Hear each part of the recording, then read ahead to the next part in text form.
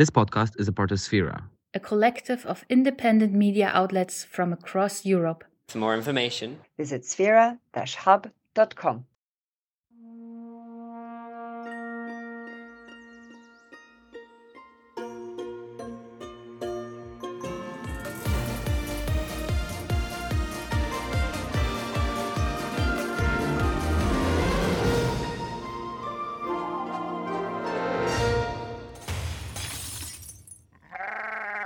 This is the week that we are finally going to do a live show. I mean, you're doing a live show. I never said I'd actually show up and help you. You're on your own. What? Joking. Don't do that. Of course I'll be there. And I am genuinely looking forward to it. More than you, I think. Which is weird because you're the one who goes on stage as their day job. This is going to be easy for you. Yeah, but I sing on stage after rehearsing for many, many weeks, and this is very different. Spontaneously talking eloquently in front of people and hoping that they're going to laugh. That's quite a different thing. I mean, I don't hope you're all going to laugh. We're not a comedy podcast, but I hope you at least enjoy it if you're there. It's very exciting. We're going to be live on stage at the Tolhuis Town in Amsterdam at 7 p.m. this Friday. And I think there's literally 1 or 2 tickets left. So if you happen to it's sold out. Oh, it's sold out? Yeah. Fantastic. Well, there you go then. No pressure. Exactly. Have you decided what you're wearing? Oh, no. Maybe nothing but an EU flag? I don't know. That's probably a bad idea. I'm thinking of wearing a face mask because I think that will make it slightly less scary and I can just blame the pandemic. They want to see a pretty face, though. Anyway, it's going to be either really good or a hot mess. And if you can't join us because you don't live in Amsterdam, do not fear because a recording of the live show is going to be landing in your feeds next week. Maybe slightly earlier than when our normal episode would come out. So don't be flummoxed if our episode doesn't come out on the normal Thursday next week. Yeah, we want it to be hot and fresh, not stale like an old biscuit. So that's what's happening next week. What are we talking about this week? This week we're going to be talking about Ursula von der Leyen's State of the Union address, which took place last week at the European Parliament in Strasbourg. The yearly State of the Union address from the European Commission President is the event of the European calendar, said no one ever. I was going to say. But in all seriousness, we still think it's worth discussing to see which direction Ursula wants to be steering this political and economic ship we live on. We've invited a wonderful Brussels-based journalist to help us unpick Ursula's speech, Beatriz Rios. Beatriz is someone we've been wanting to speak to for quite a while now because she's just generally superb at making the European institutions seem more understandable and approachable. So we're thrilled she's agreed to join us. That's coming up later. For now, it's time for...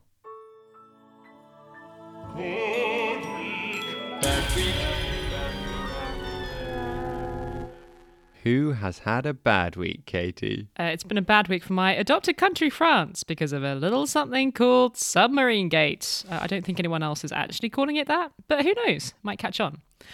So yeah, this whole submarine debacle. How much have you been following it? I mean, a little bit. I think simply because it's about defense contracts, I can't get myself too excited about it. But it does seem to really be kicking up a storm there in France, doesn't it? It does, and it's definitely about a lot more than defence contracts, so let me fill you in. This all started on Thursday when 3 countries, the US, the UK and Australia, announced they were forming a new kind of defence club called AUKUS, which is a horrible portmanteau of Australia, UK and US, and I do not like it, but we're stuck with it. And even though no one will actually say it out loud, the main goal of this alliance is to stand up to China. How much do you know about Asian regional politics? I don't know if it's really your jam. Really putting me on the spot there. I know loads. No, I don't know much. All right, well, I am really interested in all of this stuff because half of my family live in Vietnam. So if you will indulge me, I'm going to do a little bit of an Asian detour before we get to the French stuff, because I do think it's really important for understanding what's going on. So China, generally terrifying government, evil in many ways within its own borders. In terms of how it behaves within the neighborhood, one of the things that Asians have been getting really unnerved about over the past few years is how China behaves in the South China Sea, which is the bit of sea in the Pacific between southern China, Hong Kong, and other countries like Vietnam, the Philippines, Taiwan. And when you get a sec, just do a Google image search for the words South China Sea claims. Because you will very quickly see some very handy maps which show just how outrageous China is in terms of what it says belongs to it. Oh, yeah. So we're talking about the water that goes literally right up to the borders of all those other countries, like right up in their grill. Yeah, that's bold. Why is China so possessive over the sea? Well, it is super strategic for trade. Loads of shipping goes through it. It's also got loads of natural gas underneath it. So these are really strategic waters. And China wants them. And over the past 15 years or so, as China has been getting more and more powerful, it has been behaving more and more outrageously. So for one thing, they've built a bunch of fake islands in this sea so that they can say, la la la, we have an island here now, which means that we can do whatever we want in the water immediately around it. So they've been staging loads of military exercises with their extremely large, scary navy and generally freaking out their neighbours who were thinking, well, if China wanted to invade us, who could really stop them? So that's the context in which this new US, UK, Australia alliance was set up. You've got America, very worried about China as a general rival superpower. You have Australia, a country that is right there in the Pacific, within reach of China. And you've also got the UK, which is kind of involved in this thing for some reason, sort of hanging around like a bad smell. But the thing that these countries have in common, apart from all speaking English, is that they're all quite keen to be seen as tough on China and to send a signal that makes China think, okay, maybe we can't just do whatever we want. And if we did, for example, attack one of our neighbours, there would be consequences. So is this where the submarines come in then? Yes, that is where the submarines come in. So what happened is the UK, US and Australia announced this new alliance last week. And as they announced it, they were like, so one of the things that's going to happen as part of this is that Australia is going to build some really, really fancy submarines using US technology, nuclear-powered submarines. And because of this, Australia is unfortunately going to have to walk out of a deal it made with France 5 years ago to buy 12 French submarines. They were just like, yeah, we're not going to do that anymore. So there is this extremely valuable defense contract for France that is now just not happening. You say extremely valuable, but it's like 80 billion or something, isn't it? Yeah, there's a few different numbers floating around for how much it was worth, but a lot of estimates are saying in today's money, probably 50 billion euros, maybe more, maybe 80. And this whole thing is just going down like a cup of cold sick. It is quite difficult to overstate just how mad France is about this. They are absolutely furious. And the money is one thing. That is obviously a really huge amount of money that could be used for public services. But it's not really about the money. It's about the fact that all of these countries are supposed to be allies, really, really close allies. In France, you sometimes hear this line about France being America's oldest ally, in fact. And it just doesn't feel like how allies normally behave with each other. It's been really weird this week. It's felt like another one of those moments where I'm like, oh, maybe I do deserve French nationality. Because I'm like really pissed off about this. It feels like these three countries have gone behind our backs and like organized this whole thing deliberately and haven't invited us to be involved. And before you say, well, we're talking about the other side of the world here. What does France really care about what happens in the Pacific Ocean? France really does care. I've got a little geography question for you. Guess what country neighbours Australia immediately to the left and to the right? I don't know. So if you get yourself back on Google Maps and scroll all the way across the Indian Ocean to the west, the first thing you hear is the island of Réunion, which is a French overseas territory. It's home to about 1 million people. That's the place where there were all those cases of the Beta variant. Yes, good knowledge. And if you go the other way to the east, you immediately hit another French territory, New Caledonia. So France is very present in this region and it thinks of itself as a regional power. It's actually been really involved in military maneuvers aimed at trying to stand up to China in the South China Sea. So to be completely left out of this new alliance, that is a big blow to French pride.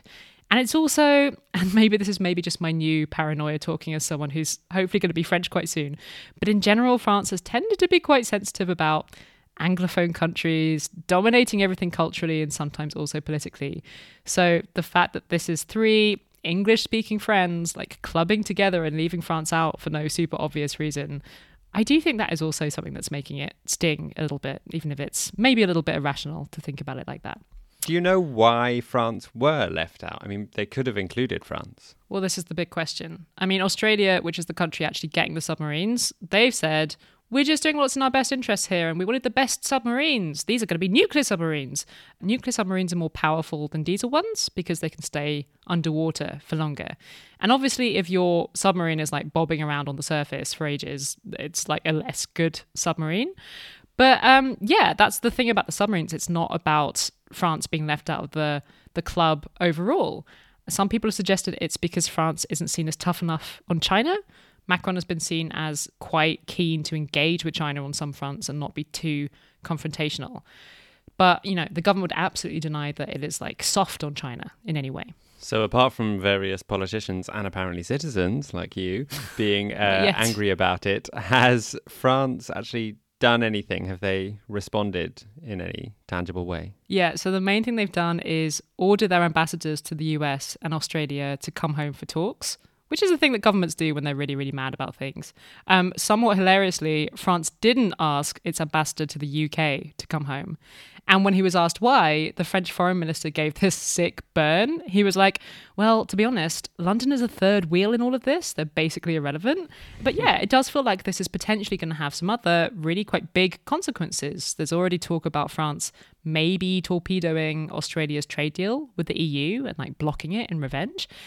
It's also really not clear what happens to NATO now, because Macron has been saying for months now that he thinks NATO is dead as an alliance.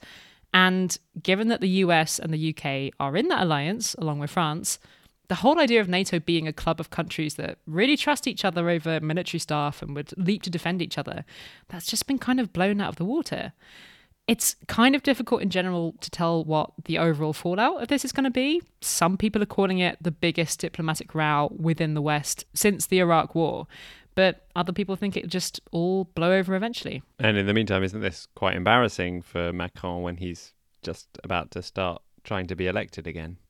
Yes and no. I actually don't think this is going to do him any harm necessarily, because I think depending on what he does with it, it's an opportunity to look tough on the US and like independent from the US. And that often plays out quite well in French elections. So maybe not such a bad week for Macron, even if it's been a really pretty bad week for France. I wish I could be a fly on the wall for all these meetings at the UN this week with Biden and all these political leaders from Europe. It's going to be so painful. And that's the other thing that's interesting is that like here in France, people were quite hopeful that we were going to be really chummy with the new American government because it's weirdly very francophone. Monsieur Blinken, the Secretary of State, he's one of like quite a few senior American officials that speak really good French. But I think it's going to be a little bit icy now. Awkward. Who's had a good week? It's been a good week in Europe for the rights of LGBTQ parents and their rainbow families. Yay. Yeah, it was after the European Parliament passed a resolution arguing for rainbow families and same-sex couples to have the same freedom of movement and family reunification rights as straight people do.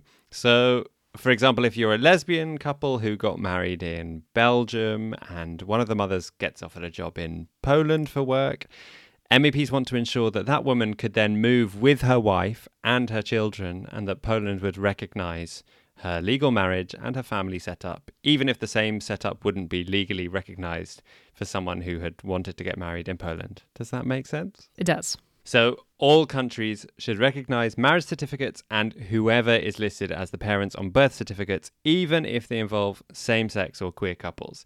It might sound like an obvious thing that countries should respect who a child's parents are and who you are married to, but sadly in some parts of the EU it's still not obvious, and this resolution is responding in large part to the pretty awful conditions that LGBTQ plus people experience to this day in Hungary and Poland. So what does this resolution actually do to make life better in like concrete ways for rainbow families in Hungary and Poland then? Well, it doesn't do much, to be honest. It's a non-binding resolution, so it doesn't trigger anything legal. But the resolution does send a strong message. And in the resolution, they encourage the European Commission, the governmenty bit of the EU, to consider sanctions against Hungary and Poland for violating principles of non-discrimination.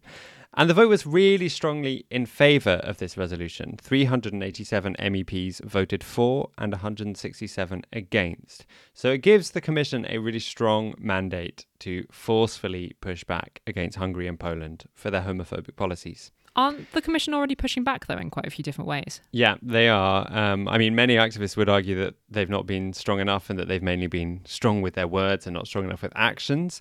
But you may have heard that the Commission started legal proceedings against both Poland and Hungary about 2 months ago. Poland is being sued for breaching fundamental rights due to the so-called LGBT ideology-free zones in certain local authorities. And in Hungary, the Commission are pushing back against their new law that bans any depictions of LGBTQ plus people in books or films that might be seen by under 18s. We're still waiting on those court cases, and in the meantime, it was reported a few weeks ago that the European Commission had sent letters to the 5 local authorities in Poland with these LGBT-free zones and said that they would be withholding some EU funds to these areas until they rescind the resolutions. Good. Yeah, and that adds up to about 126 million euros, so we'll see if they listen. Poland and Hungary are both, meanwhile, waiting on billions of euros in grants from the EU's huge COVID stimulus plan that have been both delayed reportedly due to rule of law and corruption concerns from the Commission. Another battle entirely, even though Orbán this week was trying to paint this funding delay as being entirely due to disagreements around Hungary's LGBT policies. Depressingly, he seems to think that painting the EU as fighting for gay rights with him on the other side of the battle will win him votes, which sadly might be true in some cases. But hey, I said it'd been a good week for LGBTQ parents, and there's another reason for that, and it's because the European Court of Human Rights ruled in favour of a mother in Poland who was refused custody of her youngest child due to her sexual orientation.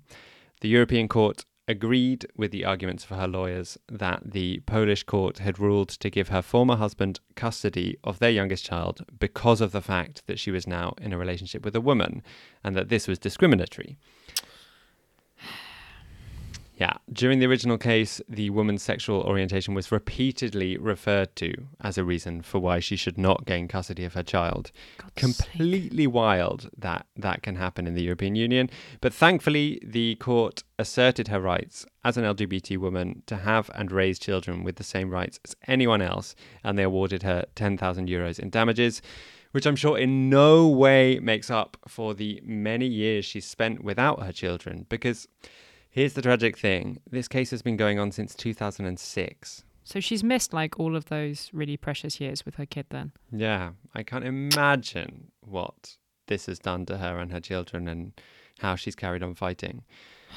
But the fact that this ruling in favour of a woman in a same-sex relationship came in the same week that the European Parliament backed rainbow families and same-sex couples made me think that it was just about enough to overshadow some of the bleakness in this continent and give good week to rainbow families and LGBTQ parents. Winter is coming, everyone. Sorry to be a downer, because I know it's been a bit of a rubbish summer, but the leaves are starting to turn in Paris, autumn is upon us, and in Warsaw, where our producer Wojciech is, it's already only 2 degrees Celsius. The reason I mention all of this is because we don't actually have that much of 2021 left. This fairly rubbish year is going to be drawing to an end before we know it. And that means that we're already starting to think about how we might fund this podcast into 2022. This podcast does take quite a long time to make every week, and we are super, super grateful for the listeners who support us so that we can carry on doing it. So if you'd like to make sure that we can continue beaming this podcast into your lovely ears next year, we'd be incredibly grateful if you could chuck us a donation. You can give as little as $2 a month at patreon.com/Europeans podcast. Who are the latest people we have to thank, Dominic? This week, we'd like to thank Teddy Cahill and also Peter Soletsky for increasing his pledge. Thank you, everyone, so much for continuing to support us on Patreon. I know we're going to see a few of you in Amsterdam later this week because I think the audience of our live show is going to be mainly made up of Patreons, which is great. We hope they don't all cancel their monthly donations after realizing that in real life, I speak with many more ums and ahs than I do on this podcast because Katie kindly and painstakingly edits this show every week. The truth is about to come out. It sure is.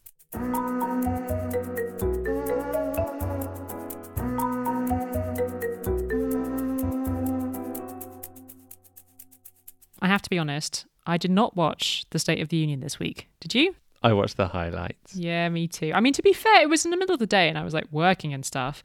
So I also just caught the highlights. And one of the highlights that caught my eye was this footage of one of the European commissioners knitting during the speech. Did you see that? No, I didn't. It sounds like you watched a much better highlights reel than me. Margarita Vestager. She was just sitting there casually knitting an elephant. Why an elephant? What's the relevance of an elephant? Yeah, good point. I actually have no idea. Maybe it's like the elephant in the EU room. I don't know. But they do say it's good to like do something with your hands while you're listening and like it stops you from zoning out. So I don't think Ursula von der Leyen should be too offended that one of her colleagues was just knitting away as she was trying to give this inspiring speech. Anyway, I digress. The State of the Union. Let's be honest, it isn't something that gets discussed much in the bars of Europe. I honestly think most people had no idea it was happening at all this week. But it is this moment every year when the European president stands up in front of the whole continent and she tells us this is where I think we're at. And this felt like a really good moment to take stock in general of how Ursula von der Leyen is doing, because she's had a pretty rocky ride so far. She started the job as EU president in December 2019, so pretty much her whole time in office we've been in a global pandemic. So how is she doing? Dominic and I do our best to follow what's happening in Brussels from outside the bubble, but we are very much amateur observers of the bubble. So it felt like we could do with some help deciphering what actually went down this week. And we knew exactly who we wanted to talk to. Beatriz Rios, she is a Spanish freelance journalist in Brussels, working for El Economista and the Luxembourg Times, among others. And she is a super good explainer of how the Brussels bubble works. Here she is.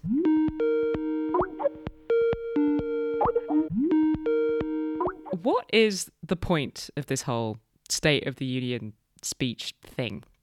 Well, in a way, it's first of all the opportunity for the European Commission president to take a stock of the work that they've been doing over the past few months. But also it's an opportunity to set the agenda for the next few months of the year. So they basically present what are going to be the main legislative proposals that are going to be tabling, but also what are going to be the main themes that they're going to be pursuing in the year.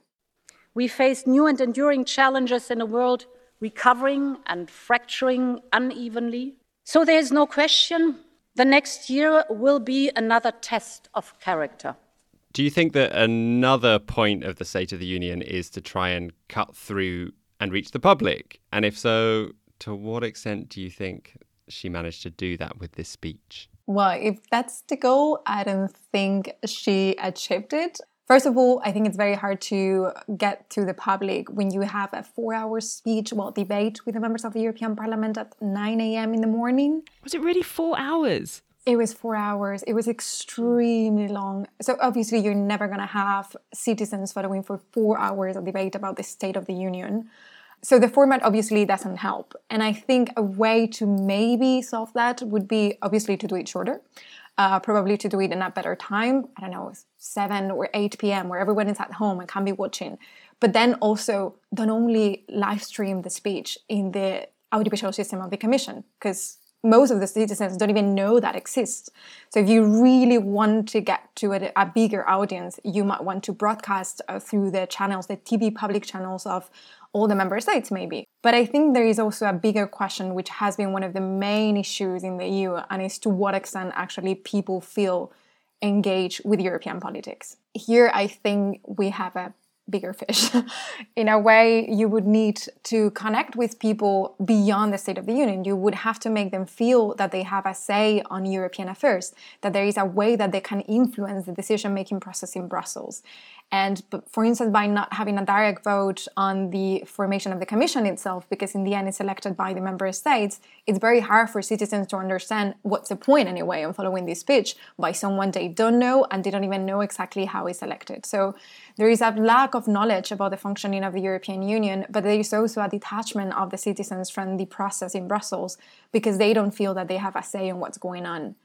Now, one of the attempts of trying to bridge that gap is by putting together this conference on the future of Europe and trying to involve citizens in debates about what the Europe should be looking like in the next few years, and trying to make sure that those debates that are going to be happening all across the Union are then translated into action. One of the things that the Commission President promised during her speech on the State of the Union was that she was going to make sure that this is actually translated into concrete proposals from the Commission, legislative proposals that then are negotiated with the members of the parliament and the council.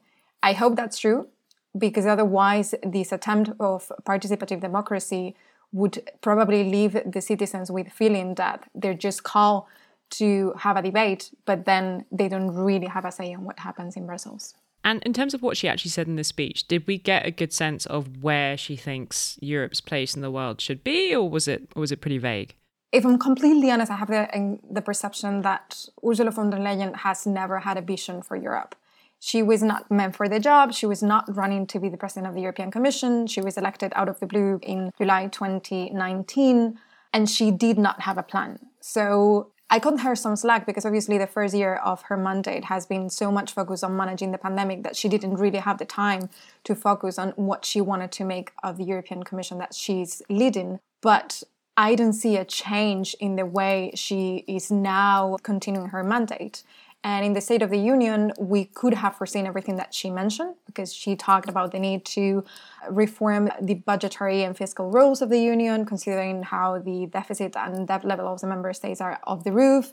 She talked about the need to find a stronger voice of the Union in the world, and the need to reform its defense and foreign policy, which we know would happen as a consequence of the withdrawal of the US from Afghanistan and all the consequences that we have seen after that. She talked about the need to continue the negotiation on the legislative proposals that the Commission put on the table in July to reduce the emissions by 55% by 2030 and trying to fight climate change. But she didn't quite give a vision of how that all would play out in the future, what Europe should look like in the coming years, what is she trying to achieve. She's just going step by step and not really having a very ambitious vision about what Europe looks like, which I think is interesting considering that she was one of the closest allies of Angela Merkel in the German government, because it's in a way what Merkel has been doing over the past few years with Europe, right? Like, she's not a crazy ambitious person. She doesn't have a very strong vision of what Europe should look like. She's been just making sure that Europe would get through each and every crisis. And I think in a way, von der Leyen is acting in a similar way. She's just being very pragmatic and coming with concrete proposals about how things should be done, but she's not coming with a great vision about what Europe should look like. What do you think was missing from this speech? Self-criticism. I think, and this is something that most of the members of the European Parliament told her, right? First of all, I think if we want to address the issues and the problems that Europe is facing, which are many, we have to acknowledge them. And there was not a lot of reflection about what is going wrong, but especially what went wrong, particularly at the beginning of the pandemic and especially at the beginning of the vaccine strategy that the European Commission put together. It's true that we have over 70% of the adult population vaccinated, that borders reopened, that the economy is picking up, but we need to reflect on what went wrong and why did we start vaccinating so late? What was the problem in negotiating the contracts with the pharmaceutical companies? Whether the Commission had the capabilities and the expertise to do that? Why member states didn't come together from the beginning to make sure that there was a true coordination of the policies across the Union? So all these things need to be acknowledged so that we can actually find a solution for those problems. We learned the lessons from the past when we were too divided and too delayed. Last time, it took us 8 years for the Eurozone GDP to get back to pre-crisis level. This time, we expect 19 countries to be at pre-pandemic levels this year, with the rest following next. And the lessons from the financial crisis could serve as a cautionary tale. At that time, Europe declared victory too soon, and we paid the price for that. And we will not repeat that mistake.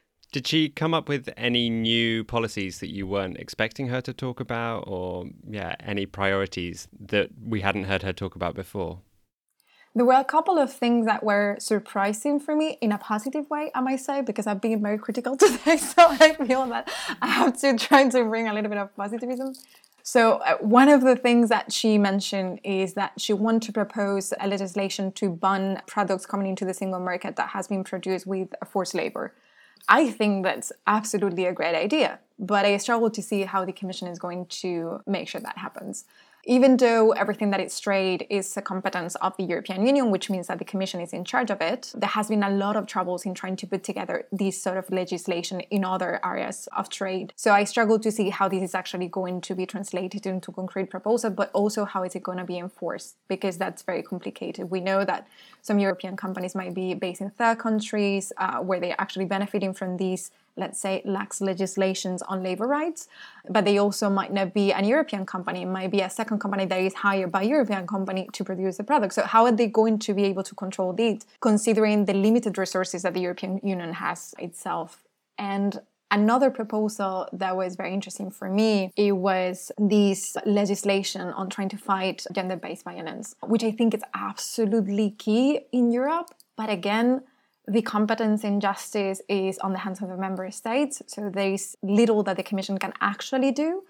But then at the same time, what we have seen over the past few years is actually a backlash against women's rights in many, many countries around the EU. And one of the things that we have seen is Poland announcing that they are going to withdraw from the Istanbul Convention, which is a convention that set the legal basis for policies to fight gender-based violence.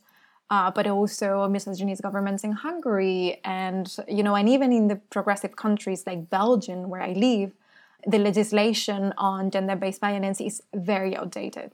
So it's hard for me to see how the Commission can actually bring all the member states together, considering that we have very different views about this issue. But I still feel that it's a key problem in the European society and that obviously it requires a response. It was Robert Schuman who said, Europe needs a soul, an ideal, and the political will to serve this ideal. And Europe has brought those words to life in the last 12 months. Von der Leyen also spent quite a lot of time talking about the need to boost Europe's soul. What exactly do you think she was talking about there? I mean, it was very interesting that she mentioned like 1,000 times the word soul, but she didn't quite explain what she meant by that, right? So you might have to ask her or her team what she was referring to. When you think about Europe's soul, I think it very much depends who you ask, right? If you ask the CEO of a small and medium-sized company, they might tell you that the soul of Europe is the single market. If you ask a young student, they might tell you that is the Erasmus program. Now, if you ask me, I think the soul of Europe are its citizens, for the good and the bad. I think we are what we make Europe. I feel that Europe are the NGOs that are saving people in the Mediterranean where the member states are not acting. I feel that Europe are the activists fighting for LGBTQI rights in Poland. I think that Europe are the people who are opposing dictatorships in Belarus. I think Europe are each and every person that is trying to make Europe a better place, a place where everyone feels seen and respected and valued. And I think if we would be able to come together and create a political space where everyone feels represented, we might be able to bring European politics that fight for the common good so that we can actually make a better Europe. But that goes way beyond the buildings in Brussels and the institutions and the governments. I think it's more about who we are and who do we want to be. So for me, that's the soul of Europe.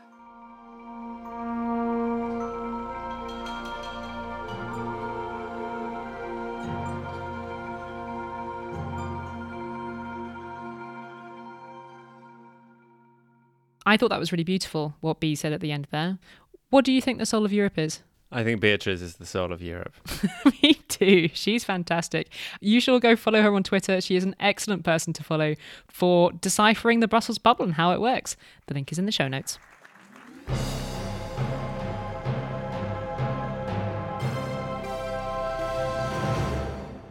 What have you been listening to this week, or watching, or otherwise consuming? Yeah, well, this segment's getting harder again as I start to enjoy more culture in real life in my local habitat.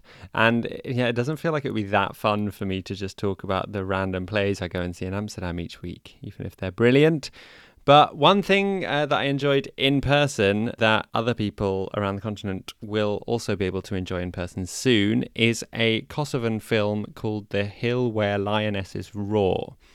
It tells the story of 3 teenage girls who live in a small town in the middle of nowhere in Kosovo and are working out what to do with their lives whilst waiting to, hopefully, get a place at university. It's touching and entertaining and even a bit thrilling, and it stars 3 brilliant young women in the lead roles. And rather upsettingly, it was directed by a 19-year-old. No, why have we achieved so little? I know.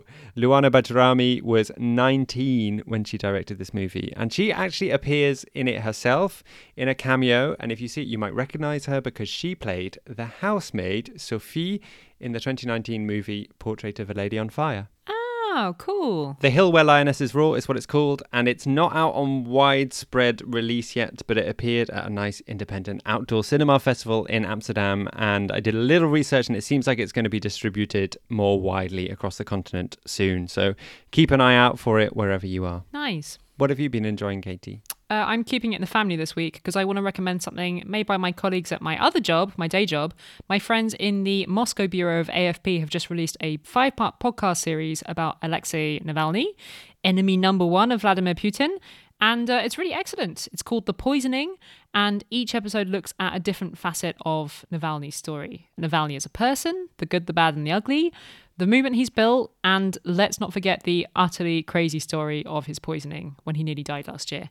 I really recommend it. The Poisoning. I literally just listened to the first episode while I was packing up my house. Oh, cool. And I also really enjoyed it. I like the sound design and the music they chose. It's like on the verge of being inappropriately light, but I think it's just ironic enough that it's really tasteful. I'm going to pass on that feedback.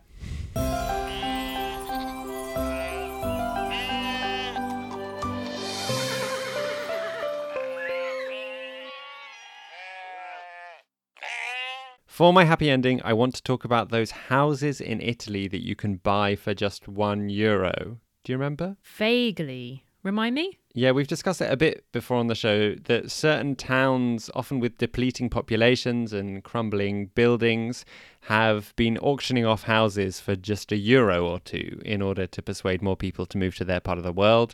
I've always been a bit skeptical. I thought it sounds too good to be true. But apparently not, according to a nice article in the I newspaper, which I'll put a link to in the show notes, that looks at a few different experiences of people who have gone through one of these schemes and bought a house for just €1 or 2. The journalist highlights some real success stories with people setting up restaurants, old dilapidated buildings finally becoming habitable again, and people moving from all over the world to live in beautiful ancient hilltop towns in Italy. Most of these €1 house schemes do have some strings attached. You do have the responsibility to foot the bill for renovations that are often urgently required. And with many of these schemes, you have to actually live there, not just use it as a holiday home, which I think seems fair enough if you're getting such a bargain basement house. Yeah, and also because the whole point is to regenerate the area and make it feel alive again, right? Exactly. And it does seem to be working for a lot of people, as well as for these local communities. An Australian guy who moved from London to Sicily 6 months ago with a €1 home was interviewed and said, "It may seem too good to be true, but it really isn't. Fear is what holds people back. I say take the plunge." So if anyone feels like taking the plunge, there are going to be 20 more houses coming up for auction in the town of Sambuca di Sicilia with starting prices of €2, a bit pricey, in November. Anyone fancy it? We could get one with one of our Patreon donations. We could. Oh my God. And then just live together in a podcast house and do the renovation. Who would kill the other one first? That's my question. See you in Amsterdam, I guess. Yay. We are really, really looking forward to meeting some of you there, listeners. And for those of you who won't be able to join us, it'll be almost like you're there in the room with us. Because unless something goes horribly wrong, next week's episode on the feed will be the live episode. So look out for that in your feeds a little bit earlier than usual, probably Tuesday. In the meantime, you can find us slathered all over the internet. Where can people find us? They can find us on Twitter, at Europeans Pod, on Instagram, at Europeans Podcast, on Facebook, The Europeans Podcast, or on our website, europeanspodcast.com. submarines.com. This podcast was produced by me and Wojciech Aleksiak. Our senior producer is Katz Laszlo. We are part of the Are We Europe family. Find more like-minded podcasts at the link on your tiny little screen there. All right, I've got a train to catch. See you soon. Bye.